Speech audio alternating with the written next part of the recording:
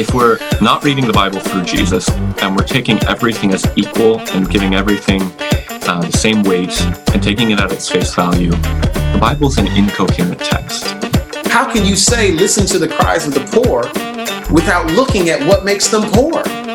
You don't have to believe certain things to be part. The irony is that you can be pro-guns, pro-death penalty, pro-military, anti-environment, and still say you're pro-life. But people get really uncomfortable. It's like they want to have their religion and they want to have their porn. They want to do both. I don't think any form of Christianity deserves to survive and thrive if it doesn't come to terms with the racism of our past. When we really tell the story of Jesus, we find a God who comes to the point where it has all collapsed. If a good teacher is to get a student to get the right answers on the test, and if Jesus was supposed to get us to get the right answer for when we die, then can we just be honest and say, not a good teacher?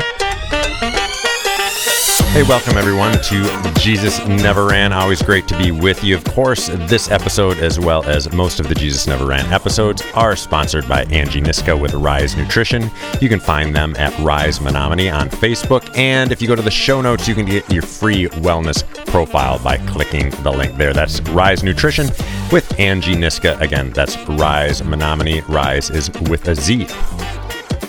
It is not lost on me how amazing it is that a big part of my career is having incredible conversations with incredible people, and this week is no exception. On the show today, ally, pastor, and author of the book Queer Prophets, Greg Paul. My name is Greg Paul. I'm 62 years old. I'm a white guy. I grew up in a very fundamentalist home, lived that way and followed that kind of a Christian faith for a bunch of years. And then in my 20s, got involved with the rhythm and blues band, playing in bars as a way of reaching out to people who wouldn't do church stuff. And that led to my involvement with establishing a community called Sanctuary in Toronto that welcomes people who are poor and excluded, homeless folks, people struggling with addictions, mental illness, psych issues, trauma issues, and it included being located in the corner of one of the world's largest queer communities. So I got to know a bunch of queer folks through that, and that shifted me just a little bit.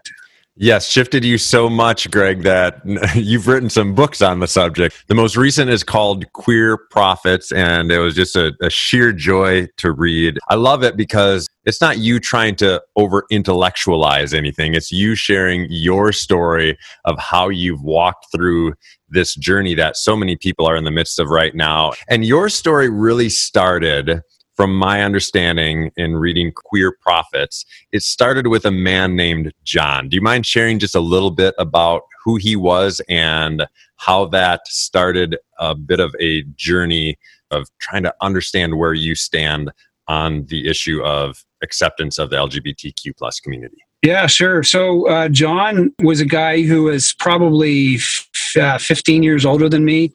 Still is, actually. Still in contact with John. And he came from the same kind of background, was involved in the same range of churches that I was in. And he was a really well-known youth leader, camp director, quite a charismatic person. And he was in his 30s, I guess, in his early to mid-30s, when he really began to realize that he could no longer stuff his orientation. And so slowly he worked through that, and what it looked like originally was a kind of a nervous breakdown. But John held on to his faith through all of that. And years later, when I got involved with Sanctuary, John, by this point, had become a priest, an Anglican priest, working in the same neighborhood that I was starting to work in, doing outreach amongst homeless folks. And so I thought, well, I've got to connect with John. He's part of my community, and he'll know all sorts of people in my community. And when he and I met, I think we were both wary. He'd been badly hurt, of course, by folks who came from my kind of background and his kind of background. And I had very strong opinions about whether or not it was okay to be gay. In fact, in my estimation, then it wasn't. And when we met, I think we expected to be very cautious and very polite with each other and maybe never meet again. But it was a strange, wonderful experience. It was as if God kind of reached down and pulled away the separating wall between us. And we kind of met heart to heart. And I could see that John was a man who was passionate about his faith. He was a beautiful pastoral person. He really hadn't changed, except that now he was clear about his orientation. And I went away from that meeting feeling really confused, thinking, this is a godly person. I can sense that in him. His spirit is there, and the way he speaks about God and Jesus is just full of love and full of love for humanity and people he's caring for. But the question that kept ringing in my ears was, so how does that work? God, how can, this is not language I'd use now, but God, how can you use this person? Anyway, that's what I was thinking then. And when I stopped, prattling on at God long enough to listen, what I heard, what I felt like I heard was God saying, well, I use you, don't I? And that really gave me a twist. I thought, well, yeah, of course. So that little shift began a long journey for me. And then, in later years, John and I reconnected again not too long ago when I was dealing with a lot of post-trauma issues of my own around death and loss, multiple death and loss in our community. And John, as a guy who understood grief, has been a real good caregiver for me. That's amazing. And I hear over and over how when we're talking about this, a lot of times we want to talk about a certain group of people, but that group of people isn't represented in the conversation. But anytime proximity happens, like what happened between you and John, suddenly it's person to person, or in your case, as you described it, as heart to heart, which when you get that intimate, then the conversation is completely different than maybe it would be if it's just a bunch of, straight people talking about how to handle this. Yeah. I'm convinced that proximity really is the only thing that really shifts people. Yeah, I couldn't agree more. One thing, and I was sharing this with you before we hit record, but one thing that I love about you from what I'm learning from your book is that when maybe you had that shift, or maybe when you felt that foundation starting to shake a little bit, you didn't necessarily attack it from a standpoint of, let's figure out what the Bible has to say. Although I'm sure as somebody who greatly appreciates and studies the Bible, you did that, but you also experientially just dive in head first. So share about some of the things that you did to gain some of that proximity beyond just your relationship with John with the queer community. I guess the first thing I need to say is that I have always taken the Bible really, really, really seriously. And so what I believed the Bible had to say was a problem for me in this area, how to deal with people like John. But I was also, had been commissioned as a missionary to do outreach in this downtown neighborhood that included all sorts of queer folk, gay, lesbian, bi, trans, everything, like just two-spirited folks. There was all sorts of stuff going on in my patch. And I met all these people doing outreach and got to know them, started to hang out with them. And so those people really won my heart, I would say. Like I felt, I'm not talking about a people group, I'm talking about individuals who I, in some fashion, fell in love with. And I don't mean that in a romantic way, I just mean in a friendship way. And so it became clear to me that if I wanted really to reach out to people who were queer, I needed to do that just like I was doing with street folks. I needed to do it on their patch. That's what Jesus did. He came to our patch and he wandered around on our turf in order to meet us. And so I was doing that with street folks, and I thought, well, I need to do that with these folks that I'm meeting who are part of the gay community. And so I went and I volunteered with the AIDS Committee of Toronto. And, I think, I know for a fact that the volunteer coordinator at the time when I made my application thought, I'm going to give this guy 2 or 3 sessions and I'm sure he's going to wash out. Because at the time, and we're going back to the 90s now, the mid-90s, as far as I know, I was the only straight male who had ever volunteered in this organization that had 400 volunteers or something. Wow. And I was certainly the only straight male pastoral person who had ever been there. There were some straight women involved. Generally speaking, it was because they had queer sons who were dying of AIDS. That was a fabulous experience because all of a sudden, as a straight white guy, Christian in the Western world, I'd always been in a position where I was very comfortable and held most of the power in any given conversation without even knowing that. And for the first time, I was in a place where I was the foreigner, you might say. I was kind of the dangerous guy. Now, I can remember one of the first meetings we had with this group of people in volunteer intake.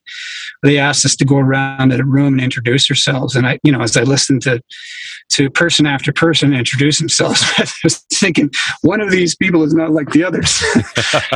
When it got to me, I said, well, first thing you need to know about me is that I'm a straight guy.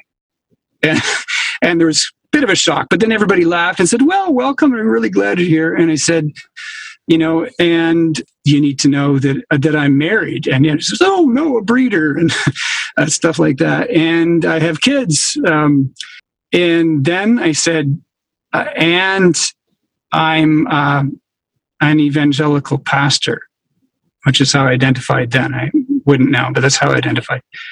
And the room just went dead silent. You could almost feel people pushing their chairs back. But ultimately, that group welcomed me and blessed me and encouraged me and trusted me in all the ways that every church should do with any newcomer.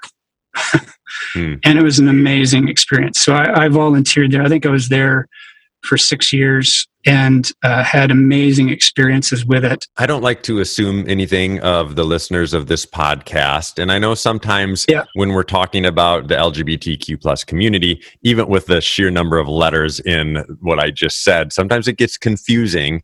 And so when you and I were growing up, the word queer was very much a derogatory word. And it's in the title of your book, and it's a term that we're hearing more commonly now. And in the book, you do a great job of defining it. Do you mind sharing what you mean when you use the word queer? Sure. I struggled with it, to be frank, because I know that not everybody who is gay, lesbian, bi, trans, etc. likes the term, and I understand why they don't. But it was the best word I could come up with that is generally acceptable in that community, that kind of is a catch-all, that catches everybody. So when I use the word queer, I understand that not everybody likes it. I use it as a catch-all for everybody who would not identify as what normally we would call kind of straight folks, cisgendered people, cis-oriented people, that sort of thing. Those are terms that maybe not everybody would understand, but straight folks. And what I sort of came to was a recollection from my youth of reading in the King James Version of what I think it's Peter says, that we're called to be a peculiar people. And by which he means we're called to be set apart. We're called to be distinct and different from the world around us. And so, that's what I offer in the introduction, just basically saying maybe you can accept the use of this term in that frame of reference, that being queer is about being set apart. It is about being different for a purpose. And of course, the thesis of that book really is that I think queer folks have a prophetic function in our society at this point in history. I couldn't agree any more. There's voices coming from the queer community that we desperately need to be listening to at this time in history, for sure. I believe it's in the chapter where you talk about a transgender woman named Cassandra. And at the end of the chapter, you write, a theology that doesn't work in the real world in real time is no theology at all. Expand on that statement, because that hit me really hard when I read it. The problem with an awful lot of our theology is that it's abstract, doesn't it? That it gets worked out in seminaries, or it gets preached about from the pulpit, and it's theoretical. It doesn't actually meet where people live. And I would argue that if it doesn't work in real time, it can't be a theology, because the God who made us works in the real time, in the real world, and he doesn't steer away from any of that stuff. So I think where you find that your theology doesn't work in the real world, you're coming up against a dissonance that needs to be addressed. It needs to be worked out. There's a problem with your theology if you get to the point where you just say, oh, this actually just doesn't work. Now, you and I both know, as do most of the listeners of this podcast, that the idea of certainty has been at times in our lives very, very important. And I grew up Catholic, and then when I got involved in the evangelical church, certainty was one of the greatest parts about it, because I felt as if there were answers to all these questions I had. I later found out that that wasn't necessarily the case. But I believe it's even a chapter title in the book that is "Certainty is no friend to faith," which almost seems like an oxymoron for those of us who grew up in the evangelical space. Yeah. Because I would say, if I was still in that space, I would say certainty is what it's all about. But you're saying it's not even a friend of faith. I think a lot of questions that people have in regard to certainty is that if there is no certainty, how can we even have faith? So as a pastor, how would you respond to that? I would say that certainty is the friend of fundamentalism. Right? That's actually the foundation of any kind of fundamentalism, whether it's political, economic, societal, or religious. Fundamentalism says this is the way it is, and if you don't believe the same way that I do, then you're flat out wrong and you're probably the enemy. That's the way fundamentalism of any stripe works. But doubt really is the true friend of faith, because it's in doubt that we actually have to trust God. If you're convinced that you understand the way everything works, you don't have to trust God. You just say, well, this is how it works. These are the rules. I just follow the rules. But if you're not sure about something and you have to really trust, then that's the moment where you really have to put your hand in the hand of God and then step out into the darkness. And sometimes that's in big ways and sometimes that's in small ways. There are times when I'm not sure that I can be really clear about what's the right course of action ahead of me. And I'm the kind of person for whom being right really matters. I want to do the right thing. I'm an Enneagram 1, if that makes any sense to anybody out there. I want to do the right thing and I want to be sure that I'm doing the right thing. But really, honestly, most of the time in my life, I cannot be absolutely positive. So ultimately, what I have to do is say, well, I think this is the best course. I'm going to choose that. And then I say, God, if this is the wrong thing, forgive me and please redeem my mistakes in it and turn it into something good. And honestly, I think that's what God desires of us anyway. I don't expect my kids to be right about absolutely everything. I love them even when they make mistakes. And I just trust that the mistakes can be made right. Yes, absolutely. If there's ever a way to understand that, it's certainly in reference to our kids. In that same chapter on certainty, you say, I was beginning to admit to myself that biblical arguments are usually only conclusive if you want them to be. So with that in mind, how has your view of the Bible changed? Because again, people who are coming out of the evangelical world often struggle to even pick up the Bible anymore because they just don't even know how to use it. Now it's this thing they don't really know what to do with. Yeah. So, the phrase, the Bible is clear. Well, the Bible isn't clear. Right? Let's face it. I mean, I think those of us who are raised in fundamentalist settings, that's the kind of thing that we heard all the time. The Bible is clear. And that was a way of saying that it's clear about what I believe. And I need to be absolutely certain that I believe the right things. So that's really what it's about. But there's lots about the Bible that's not clear. And to me, what they call the prohibitive passages, the half dozen passages through all Scripture that have something to say about same-gender sexual relationship, they were very clear to me. I thought they were definitive. But the more I studied them, the less clear they became. The more I actually looked at what they meant, what the context was, socially and culturally at the time, and even what the language was that was used in those passages, the less and less clear those passages became. And I would say that was true for me in a variety of other ways as well. And so what I began to realize was that really I shouldn't be reading Scripture as some kind of code book. Yes, it contains the Old Testament law, but the most of Scripture is not supposed to be a law book that tells us do these things and doesn't matter whether you understand why or not. The Bible is a story, start to finish. And it's a story of God's incredible love for everything he's created, but especially humanity. And it's really the story of his relationship with humanity. So it begins in the garden, it ends in the city of the New Jerusalem. And when you think about it as a story, you begin to realize, and you think about how you read other stories, you begin to realize that how you understand it needs to shift a little bit. Any story that you read of is full of stuff that's obscure. It's full of stuff that doesn't necessarily make sense in the moment. It may make sense in the end, but maybe not. A good story usually has a few blind alleys in it where you think you know where this thing's going, and then you discover you don't. And the key to understanding any story is the ending. It's the kind of the climax when, it becomes clear, who murdered so-and-so and how and why. All of that stuff becomes clear in a murder mystery, for instance. I'm being a little facetious, but it's like that. And when you get to the ending, it gives you a lot of clarity about the stuff that came earlier. And that would be my argument, that if you're going to read Scripture, read it that way. Understand where it is that God is taking humanity.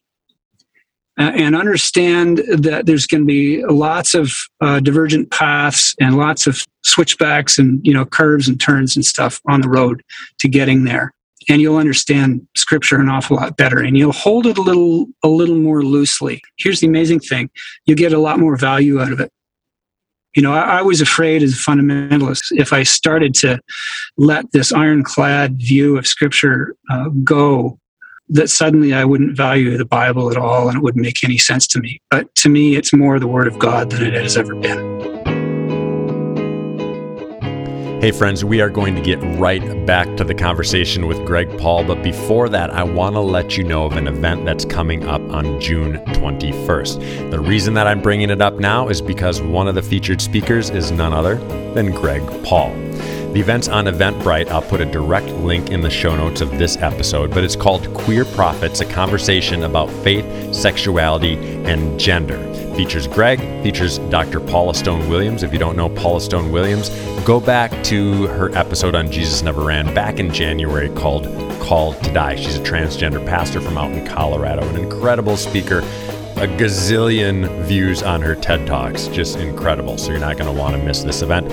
In addition to the two of them, we also have Pedro Cos, who is an award-winning filmmaker. So again, Greg Paul, Paula Stone Williams, Pedro Cos at an event on June 21st called Queer Prophets, a conversation about faith, sexuality, and gender. Here's the thing. It's free. Why would you not attend this online event? Again, the link will be in the show notes of this episode so you can hop on and be a part of this incredible event on the 21st of June. All right, back to the conversation. Speaking of switchbacks and curves, you don't make a definitive argument. You make a questioning about the relationship between David and Jonathan. Why don't you share a little bit about that? Yeah, so, my previous position would have been that the queer apologists who say, well, clearly David and Jonathan were gay lovers were kind of making something up in the story. And I thought it was pretty spurious. And I think there are instances in Scripture where that's the case. When I went back and I started to look at the language that was involved, particularly the language that Saul uses to castigate his son, Jonathan, for his relationship with David, Saul certainly sounded like he thought there was something going on between them. He says, you brought shame on your mother by your relationship with David, and the kind of the language that he uses, and the language that those two men use about each other is the kind of language that very often lovers use and so on. So I'm not saying David and Jonathan had a queer relationship, but I think it's certainly possible in the scope of the story, which is kind of interesting. If that was the case, what did it mean? It's only since the 1870s or something that homosexuality, quote unquote, has been defined as an orientation. Before that, people's view of sexuality was a lot more fluid. So who knows?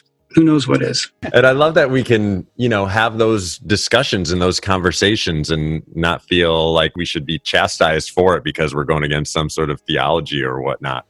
You had this great story when you spoke at a church about a man that you met who was dying of AIDS. I believe his name was Neil. And the quote that stopped me in my tracks was when you said, "A dying Neil might be acceptable, even touching, as the presence of Christ, but a living gay Neil was not acceptable as a follower of Christ." Yeah, so that came about because as I said, I was involved with the AIDS Committee of Toronto, and so Neil was was what they called a buddy. That was the term that they used. And all that meant was that I went and hung out with him a lot because he was lonely. People with AIDS were often shuffled off into a corner. His partner had died. And Neil was a really bright, intelligent man who had been very successful in the banking community. I got to know him really well.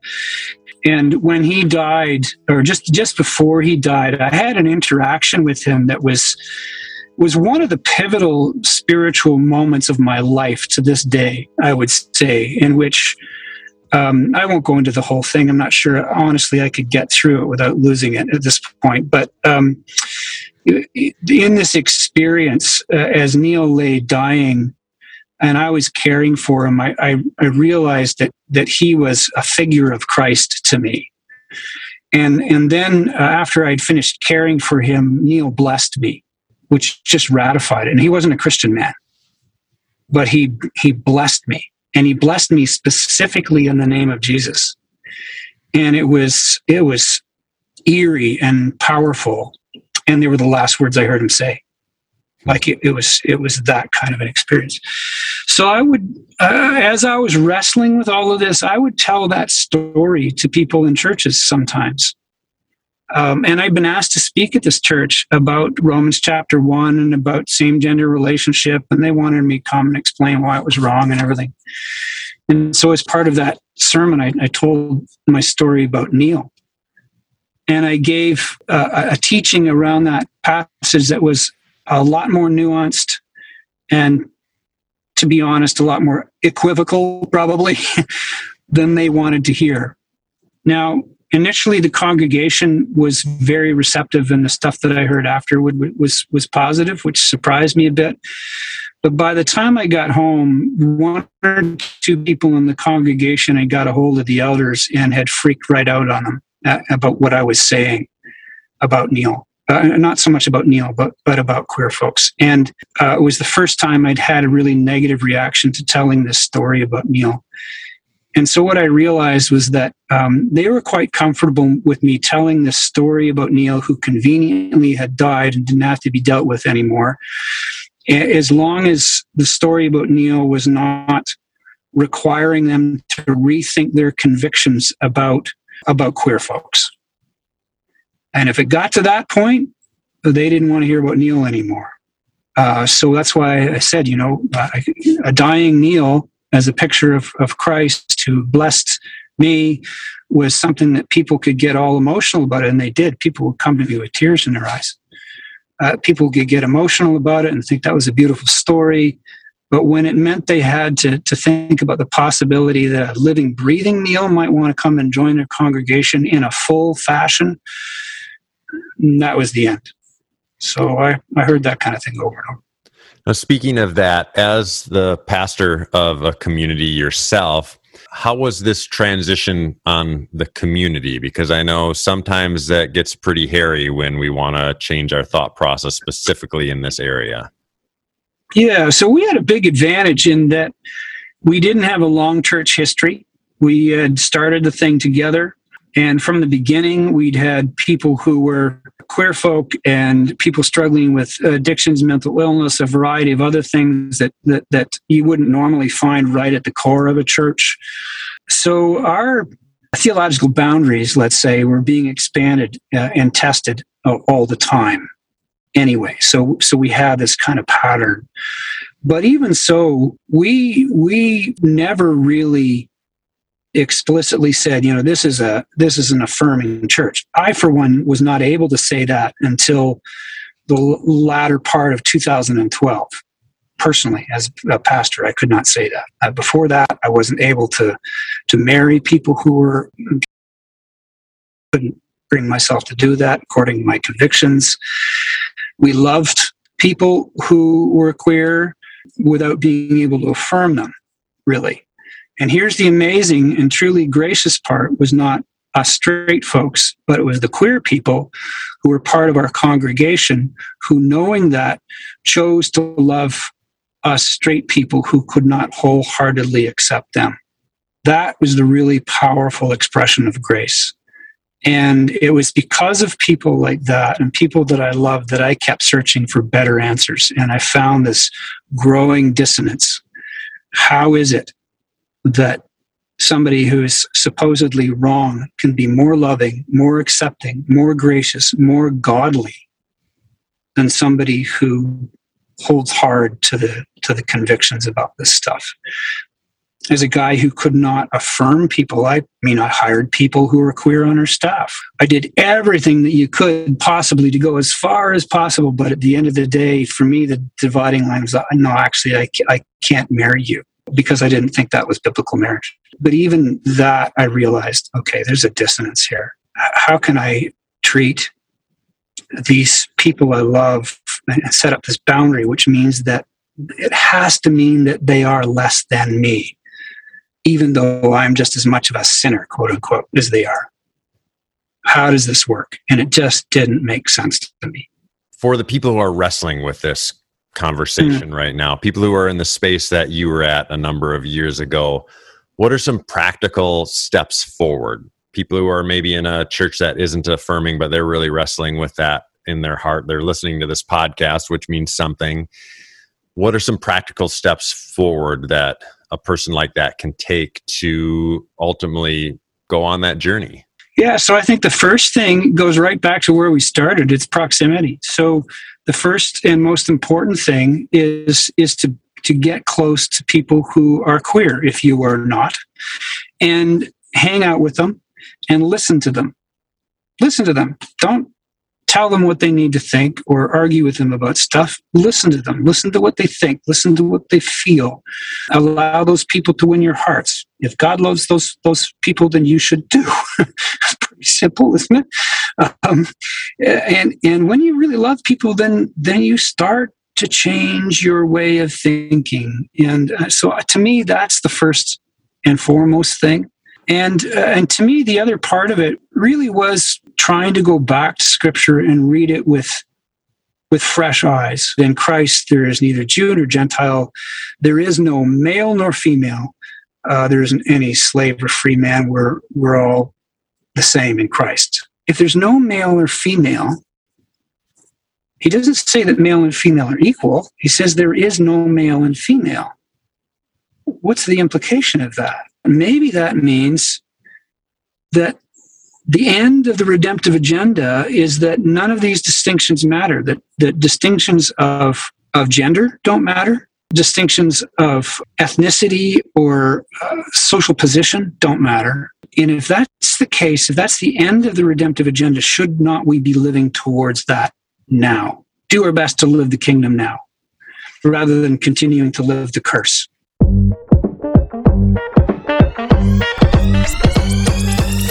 Special thanks to Greg Paul for being on the show this week. What an incredible conversation. What an incredible human being. Make sure that you reach out and get his book. I'll put a link in the show notes to Queer Prophets of the book. And of course, don't forget about the event that's coming up on the 21st of this month called Queer Prophets with Greg, with Paula Stone Williams, and with filmmaker Pedro Cos. Again, that's the 21st at 7 p.m. Direct link in the show notes of this episode. You can support this podcast by subscribing to it. It's called Following on Apple Podcasts now. You can write us a review and give it a 5-star rating. Until next week, keep walking.